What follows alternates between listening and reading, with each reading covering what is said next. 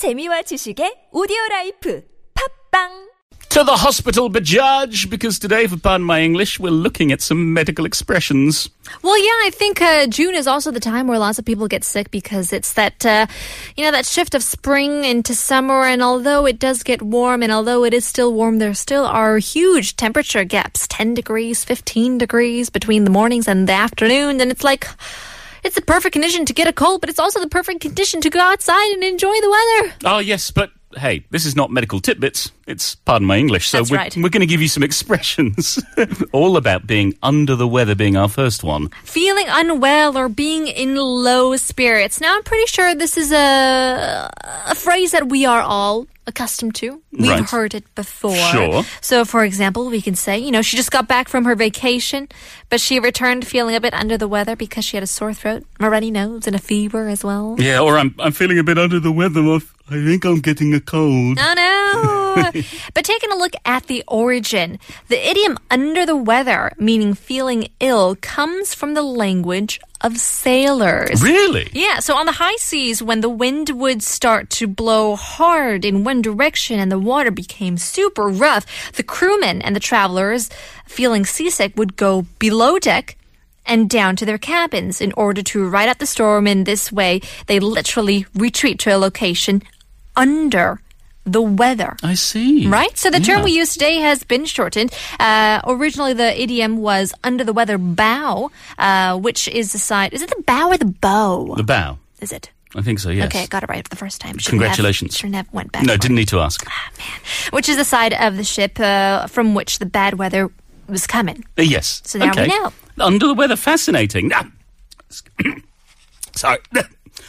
Excuse me, I've got a frog in my throat. Goodness. Oh, no, I'm just joking. But yes, have you ever had a frog in your throat? And It seems like a bit like...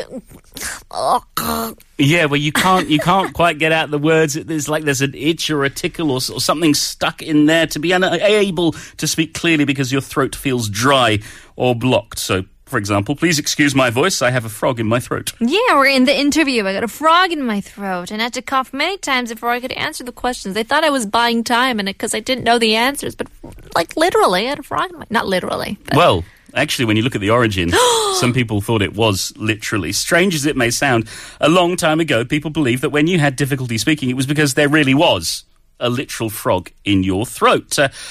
Back in the old days, we didn't have taps. We didn't have clean water. You got the water wherever you could from ponds and streams, and there was this fear that went around that you might swallow a frog or swallow frog spawn, frog's eggs. And it was believed that when the eggs hatched, they would cause this dry, choking feeling in the back of the throat. And there was some...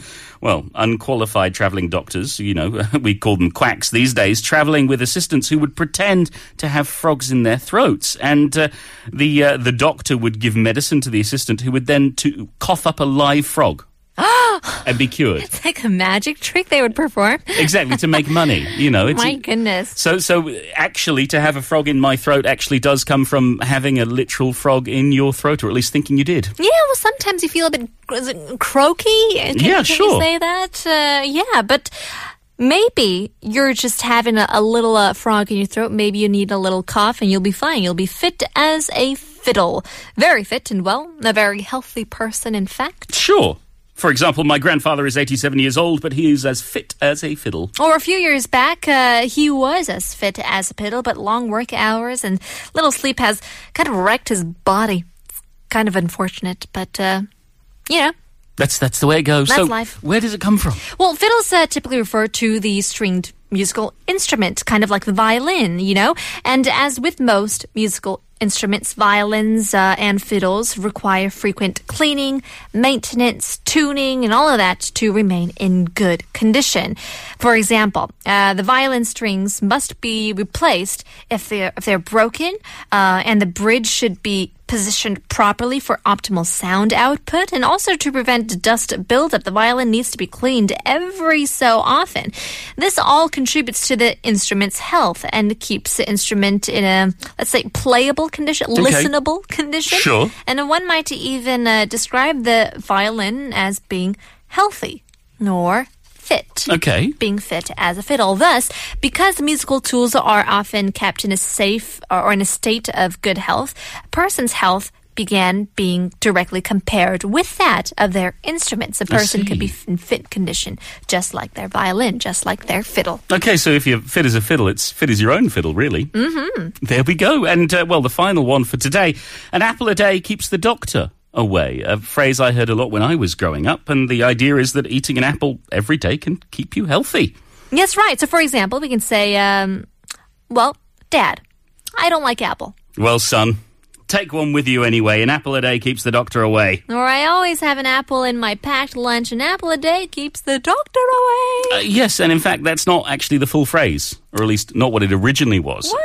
Comes from Wales in the 1860s, and it was eat an apple on going to bed, and you'll keep the doctor from earning his bread. Ooh, I like that. Yeah, but then by the 20th century, by the start of the 20th century, it was an apple a day, no doctor to pay. And then 1922, we get what we say today, an apple a day keeps the doctor away. So it's a relatively new expression, even though eating apples certainly is something we've been doing to stay healthy for thousands of years. That's cool, but if you do want to sound schmarts from the 1800s, you can say eat an apple on going to bed and you'll keep the doctor from earning his bread. Poor doctor. I know. He needs some money too. Absolutely. It's the end of part 3. We'll leave you with UFO. Doctor.